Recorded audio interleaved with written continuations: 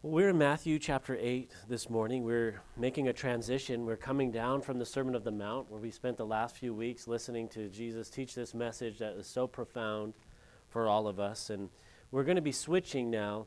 Chapters 8 through 10 are going to be all about discipleship. What does it mean to follow Christ? What does it mean to be a student of His and to learn from Him? And today He's going to be teaching us about healing. And there's going to be 3 specific healings that He's going to be doing in this portion of Scripture.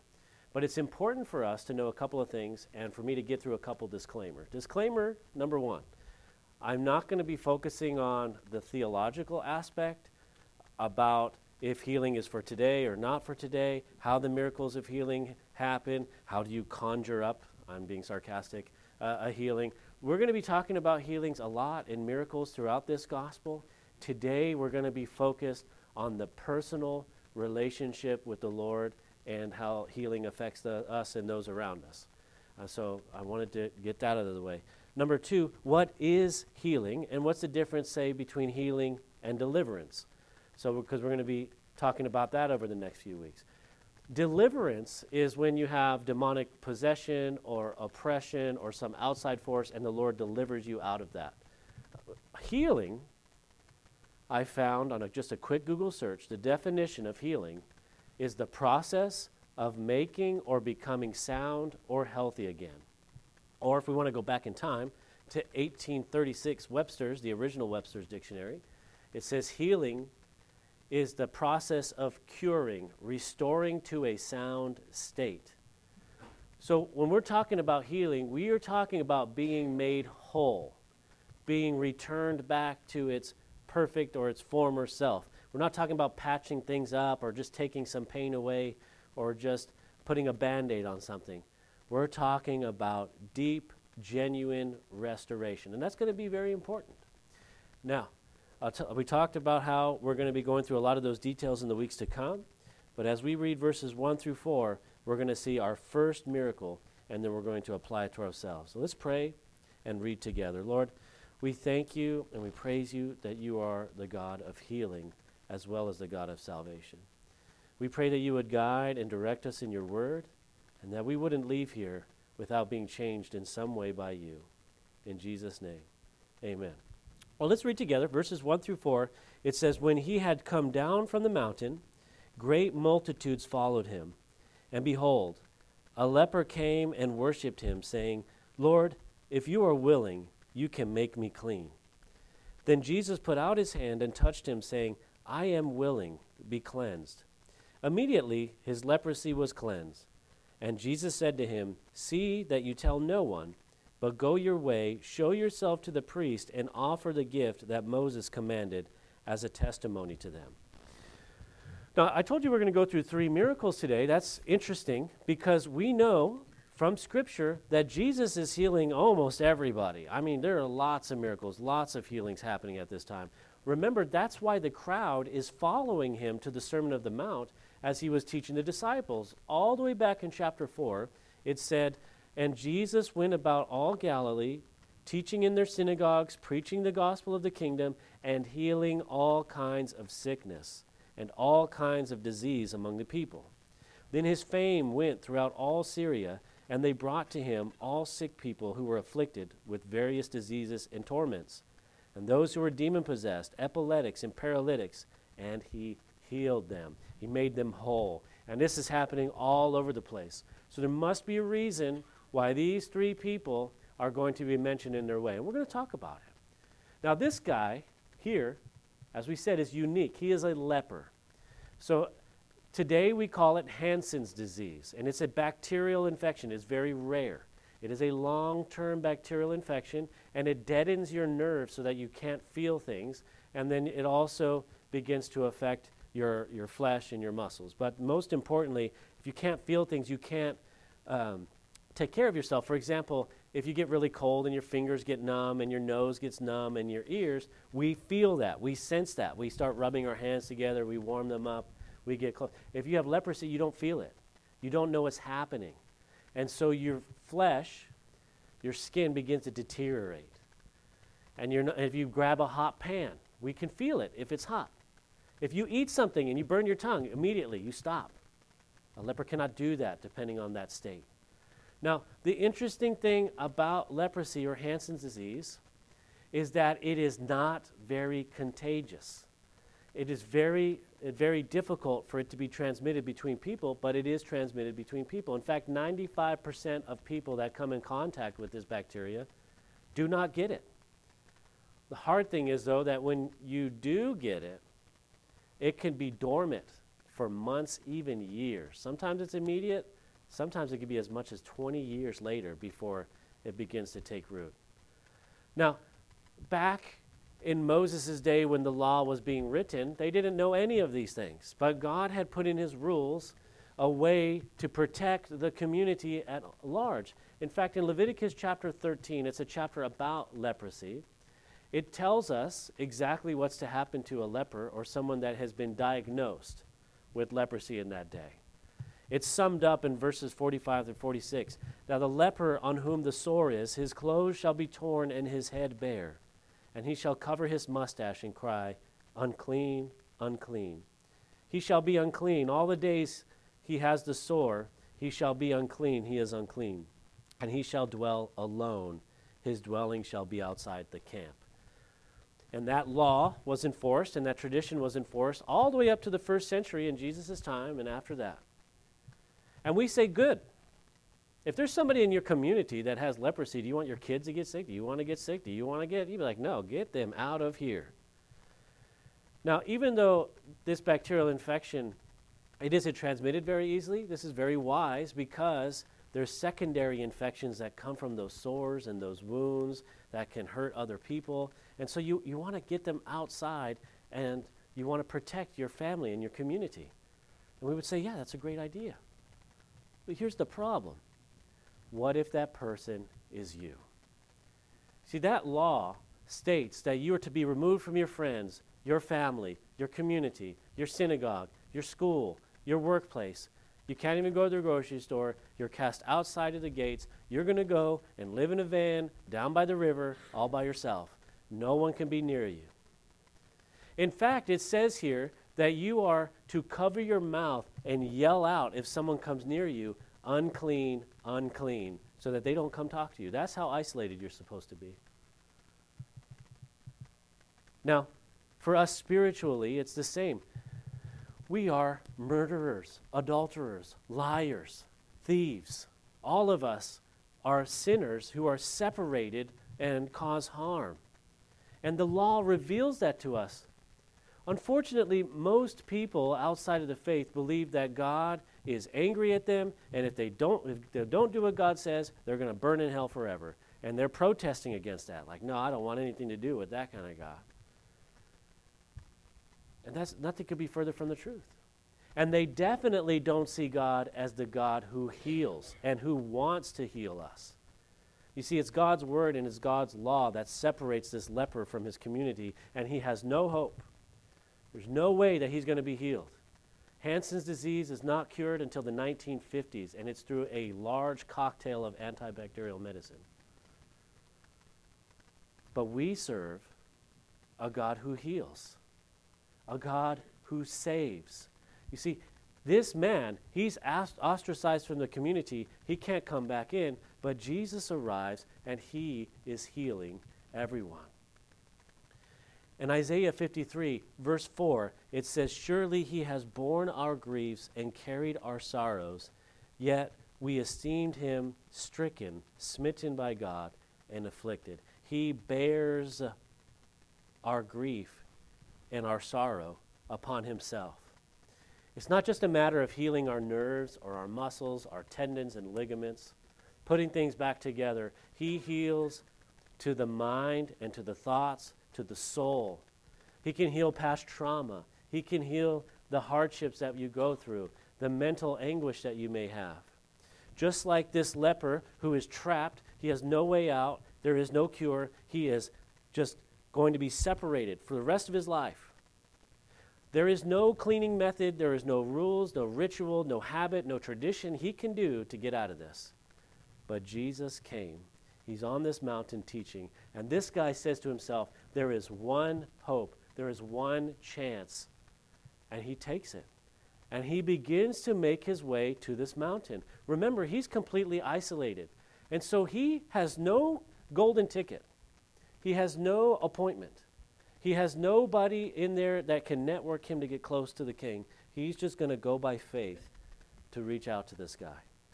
And I see as he's approaching and everyone sees, oh my gosh, that's a leper, the crowd's pretty much separating away from him. That's how isolated this man is.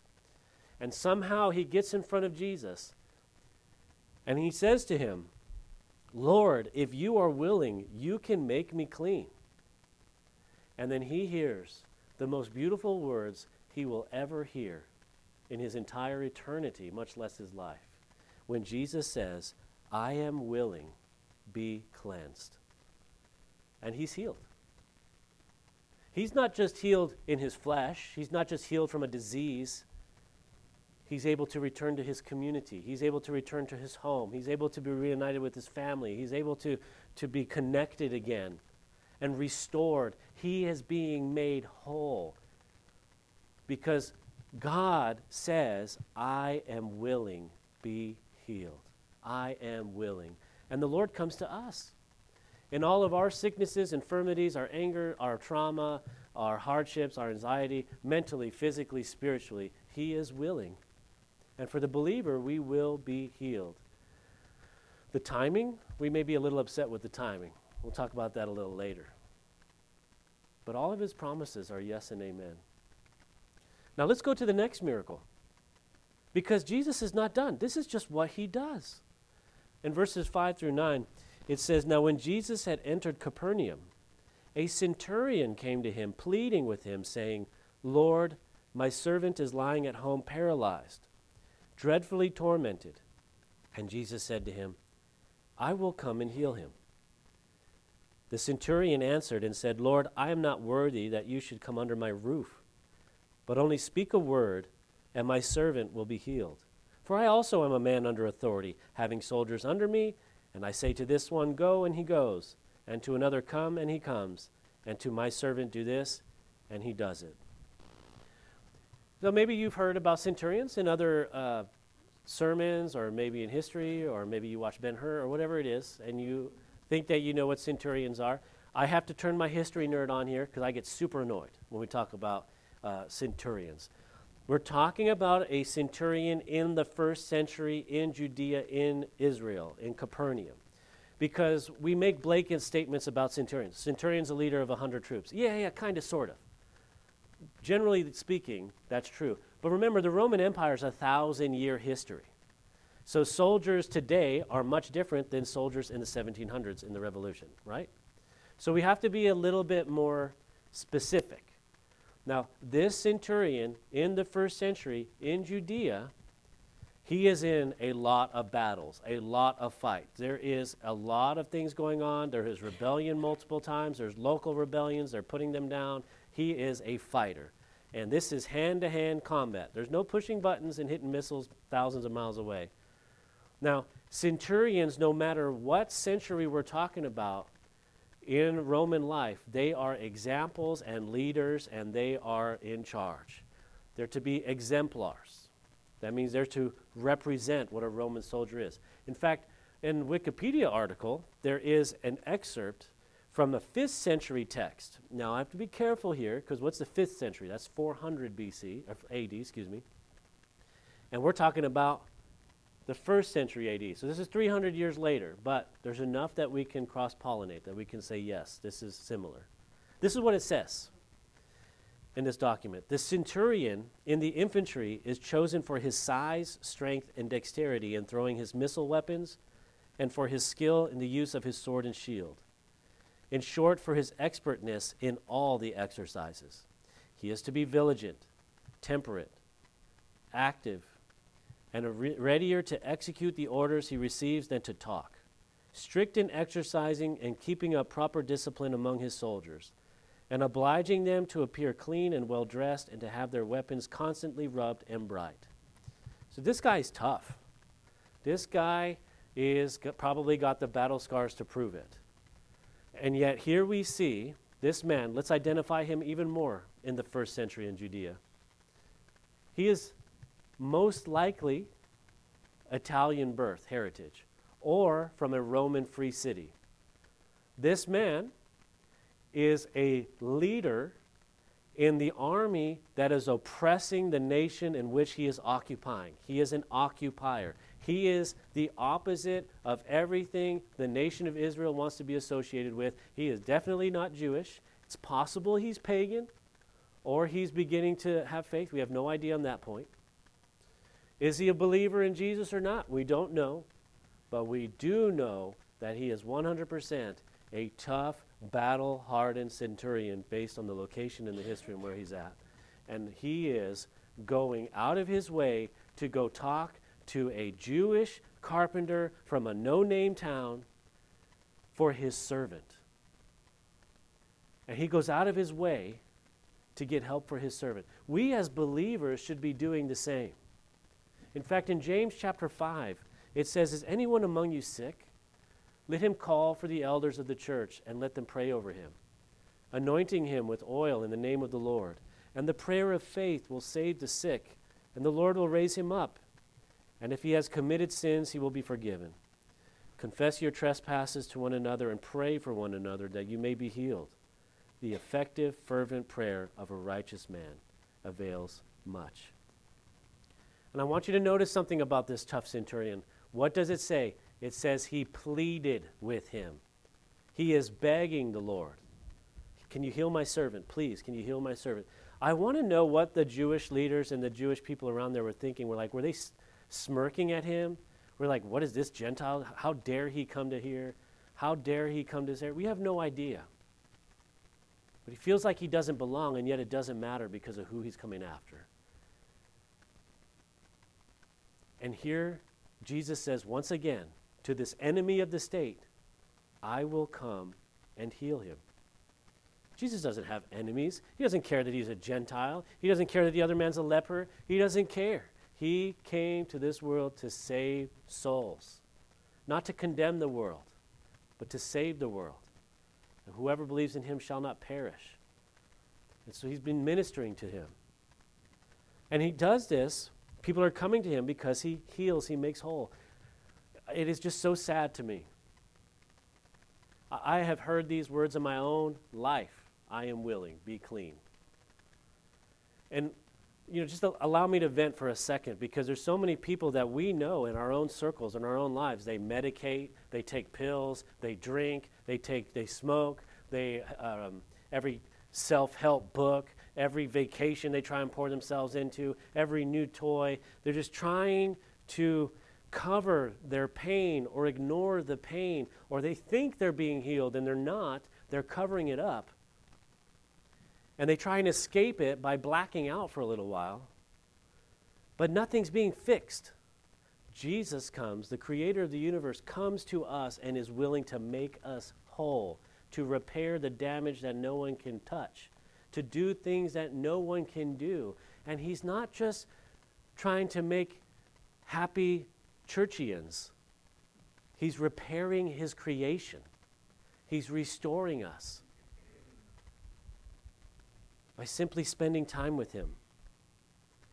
Now, this isn't always talking about specifically physical healing, although every Christian will be physically healed. It's the timing we have problems with. But he's talking about our very being and our soul, our mind, our emotional health, the things that we've been through. Now, this centurion, he's a smart guy. You don't need to come to my house. Just say it, and it'll get done. We need to have the same kind of faith ourselves. Now, in verses 10 through 13, Jesus has something to say about this. He says, when Jesus heard it, he marveled and said to those who followed, "Assuredly, I say to you, I have not found such great faith, not even in Israel. And I say to you that many will come from the east and the west and sit down with Abraham, Isaac, and Jacob in the kingdom of heaven. But the sons of the kingdom will be cast into outer darkness, and there will be weeping and gnashing of teeth." Then Jesus said to the centurion, "Go your way, and as you have believed, so let it be done for you." And his servant was healed that same hour. Now let's broaden our horizon. I want you to place yourself as a Gentile in the first century. After Jesus departs and the gospel spreads throughout the Roman world, this is a Jewish faith, and it starts with Jewish people in Jewish synagogues. And the Gentiles are starting to get added, especially as Paul has that calling upon his life. And this is one of the most popular stories that are rewritten in the first century among the Gentile believers. Because here you have a Roman centurion, and Jesus marvels at his faith and uses him as an example. And then here, Jesus says that people are going to come from all over the world and be a part of this faith. And it's through faith in him. Incredible. If we want to please the Lord, that's how we do it, through faith. In Hebrews chapter 11, verse 6, it says, "But without faith it is impossible to believe him. For he who comes to God must believe that he is, and that he is a rewarder of those who diligently seek him." And so I'm going to make a side note here, another one. And it's to our warriors, our veterans, our fighters. This is what I want to talk about. Because when we talk about healing and resting and faith, unfortunately, I group myself in this group. We think it's weakness, and we think it's being, needing help, and we're supposed to be tougher than that. And here's a centurion who is the very apex of what it is to be a tough, fighting soldier with discipline. And he knows that it's through faith and diligently seeking the Lord that he can find restoration for a friend. And so I want to use an analogy for the warriors there that maybe we can identify with. In Ukraine right now, there is a major conflict. And it's mostly being done by artillery right now. And they are sending so many rounds through these barrels that it's going past their life expectancy. Because they're getting so hot, they have so many contained explosions in there, they begin to crack, and they begin to bend with the heat. To the point that the barrels begin to bend, and the artillerymen have to compensate for that change in the barrel to aim correctly. So they have to be sent back. And what they do with these barrels, they are made to fight, they are made to do this, and it is proper wear and tear. It has to go back, be sent behind the lines, and they need to repair them. I was talking to somebody after the first service that had done something similar, and they actually warm the barrels up, and so they can anneal it, and they can make it straight again, and then they cool it down and they quench it so that it gets rock hard again, and then they will bore it out. And so it's ready to go back. It's being restored. The cracks on the molecular level are being restored so that it can go back. And if you're one of the type of people I'm talking about here, maybe you've been in combat, maybe you were prepared for combat but you weren't called. You did the job you were supposed to. Maybe you're just a fighter. Maybe you're just a tough person. And you think to yourself, well, no, I don't need healing. I don't need to sit with God. I don't need any of this sissy stuff. You're just wearing yourself out. You need to be restored by faith, by diligently seeking him. And he will restore you so you're hardened to go back out. And so if you're online or if you know somebody that needs to hear that, you need to send it to them. Because too many people are avoiding the very thing that they need. The Lord is willing. He will do it. Just come to him. And if there's any place we need it more, it's going to be in our own families. And that's what we're going to see here in now verses 14 through 17. Now when Jesus had come into Peter's house, he saw his wife's mother lying sick with a fever. So he touched her hand, and the fever left her, and she arose and served them. When evening had come, they brought to him many who were demon-possessed, and he cast out the spirits with a word, and healed all who were sick, that it might be fulfilled which was spoken by Isaiah the prophet, saying that he himself took our infirmities and bore our sicknesses. So in our first healing with the leper, an extreme case, was the individual. Our second healing was with the centurion, another extreme case, and it was for the servant. The third healing is now for Peter's mother-in-law, and it's for a family member. There is nothing, in my opinion, nothing more hurtful more painful than watching a loved one, a family member suffer, or to be sick, or to need help and not be able to give it to them. And what is the point of our relationship with Jesus? What is the point of our relationship with God if it doesn't work at home first? If it can't minister to our own family? It ministers to us personally, and then it ministers to those around us. And Jesus is no stranger to this. He goes with Peter to Peter's mother-in-law's house. The family is not excluded. And he comes and he just touches her hand. That's it. He just touches her hand. And she gets up and starts cooking. I know a lot of moms that are like that. Scripture doesn't say, but I'm willing to guess that's the best meal she's ever made. And this is not a small thing either. Because the Bible tells us in the Gospel of Mark in chapter 1, in verse 32, at evening, same place, when the sun had set, they brought to him all who were sick and all who were demon-possessed, and the whole city was gathered together at the door. Then he healed many who were sick with various diseases and cast out many demons, and he did not allow the demons to speak because they knew him. Listen, I can't heal anybody. And I don't know why, if I pray for one person, the Lord heals them. And it's usually the person I'm like, Lord, don't heal this person. They don't deserve it. And like, there they are. They're healed. I'm like, okay, you're the boss. And then I got somebody else who's asking for praying, and I'm just praying by faith. I don't have anything. The only thing I'm passing to you when I lay on hands is cooties or something. And then I pray for that person. And I'm like, oh, this Lord, you've got to heal this person. This person loves you so much. And he says, no. I'm like, what's going on here? And then nothing's worse than going home and having a family member or a child who's sick. You're like, Lord, can you just heal my child? I don't know what's going on here. There's nothing more painful, more heart-wrenching than that. And sometimes it's yes, but it seems in this day and age, many times it's no. And if you're having a loved one that's going through an issue that you can't heal, you can't handle, don't bear that on your own. He bears our iniquities and our sorrows. He tells us in Matthew chapter 11, come to me, all ye who labor and are heavy laden, and I will give you rest. Take my yoke upon you and learn from me, for I am gentle and lowly in heart, and you will find rest for your souls. For my yoke is easy and my burden is light. We need to be able to go to him and rest in him. Your family is not being abandoned. We take this home, and the Lord ministers to us. And it doesn't mean that there's not going to be pain and no heartache. It doesn't mean that he's going to just make everything go away and it's going to be hunky-dory. What it does mean is he will take our burdens, he will take our iniquities, he will take our hurt and our pain, and he will take it upon himself. And we can find rest for our souls. It will work out. Like I said earlier, I don't know why or how or when, but I do know the promise of God's word that says in Romans 8:28, and we know that all things work together for good to those who love God, to those who are called according to his purpose. You see, this pain that we're experiencing, it's temporary.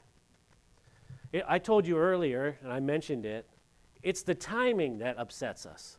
When I ask for healing, I want it right now. I'm impatient. I want to eat, I want it right now. I want a donut, it better be on my desk. If I want to go and accomplish something, I want it done yesterday. I ask somebody like that centurion go, they better darn well go.